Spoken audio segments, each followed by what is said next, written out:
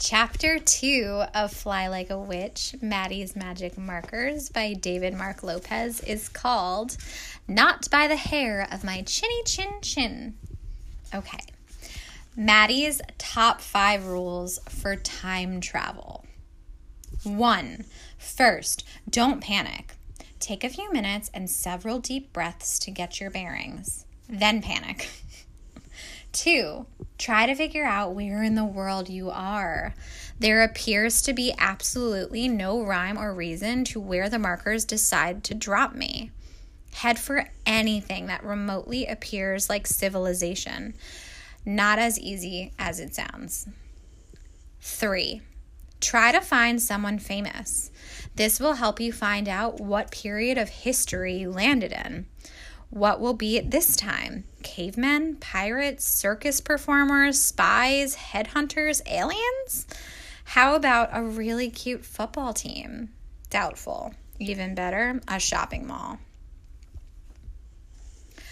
4. Avoid being eaten, imprisoned, drowned, frozen, burned, kidnapped, stabbed, shot, knifed, or otherwise murdered. Rule number 5. Find the magic bead and get yourself home. Oh yeah, I forgot the most important one. Kill Dad for giving you these insane magic markers. A cold gray, steely dawn stretched out in front of me with ribbons of pink and orange dramatically rising as each minute slowly passed. It was definitely cold. My breath was making little smoke signals. Thank goodness I was still wrapped in my fleece pullover and my down jacket. My hiking boots were snug and tight. I wasn't going to freeze to death. So far, so good. I appeared to be in a pretty thick forest that rose and fell around me in an irregular layout. I started hiking up a hill that gradually got steeper to get a better view. The squirrels ran and chittered ahead of me with the early morning news. The trees were bare and the dead leaves crunched under my deliberate steps. I skidded on the occasional patch of snow. At first, I tried not to make too much noise, but it was nearly impossible with all the underbrush, so I gave up. As usual, I thought I heard something in the background, but whenever I stopped to listen carefully, I heard only the chirping of some early birds. Good luck with those frozen worms, guys. There was a clearing at the top of the hill, and I picked my way around some rocks and boulders to get onto the top. When I saw the smoke rising from a distant building, I knew I was on the right track. Those buildings were hopefully only about a mile or two ahead. I could already taste the crispy bacon and the scrambled eggs. I turned and started down the hill. It was almost too easy. Dad would call this a moderate climb. If it wasn't for my heavy boots, I'd be skipping right now.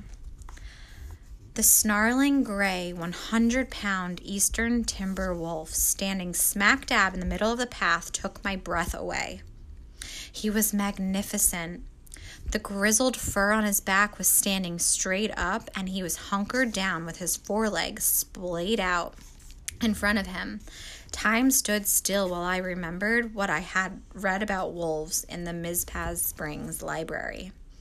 Canis lupus lycoa once roamed from New England to the Great Lakes. White Mountain Survival Guide, Volume 1, page 37. His hypnotic light blue eyes were locked on mine in a prehistoric stare down. When was the last time this guy had a good meal? Food. Large hoofed animals such as deer, elk, and occasionally smaller animals. Page 38. Ugh, that would be me! Trouble in Doggyland. I slowly started turning my body in anticipation of a full-blown sprint down the hill to who knows where. The low-throated growl gurgled from his throat was both impressive and bone-chilling. Without moving my body anymore, I painstakingly turned my head and took in my surroundings. Wolves live and hunt in packs, a hierarchy of dominant and subordinate members within the pack assist it to operate as a unit. Wolves talk to each other by vocalizations, facial expressions, and body postures. Page 40. My slow 180-degree head turn revealed two slightly smaller females on either side of me, one ghostly white and the other black and gray, both about 20 yards away. Almost on cue, alpha male directly in front of me threw his head back and let loose a blood-curdling howl that made my bones ache.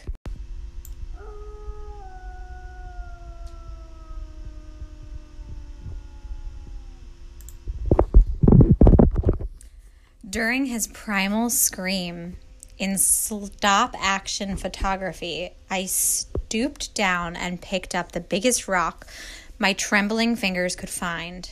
In one motion, I stood and fired a side-armed missile aimed right between White Fang's glacier blue eyes. He dodged the stone effortlessly, but it gave me the 2 seconds I needed to make my death scamper down the hill. Wolf Family United followed in deadly pursuit. An adult male timber wolf can reach speeds upwards of 35 to 40 miles per hour during a chase. I learned that on page 41 of this book. These silent, efficient hunters wasted not a single ounce of energy barking, snarling, and otherwise indicating just how close they were. Sheer blind terror drove me forward. I instantly recognized this wasn't anything like escaping from dim-witted dogs. These top-of-the-chain food mammals were professional killers, the hitmen of the animal kingdom. The only incredibly slim chance I had for survival was to get somewhere they couldn't reach me. The slightest mistake doomed me. Survival instinct guided me. Out of my peripheral vision, I spied potential salvation when I reached the bottom of the hill. A sheer rock wall jutted out from a thick glade about 30 yards to my right. I made the sharpest right turn I have ever made in my life and felt a snapping wolf glance off my back. I nearly lost my balance, but I sprinted towards the wall with the wolves keeping step on both sides of me. 10 seconds to go, with the fortuitous tree line of hardwoods on both sides saving my life every step of the way. 3 feet before I leapt onto the wall, the ghost wolf darted between two saplings and ripped my snow pants and threw me off balance.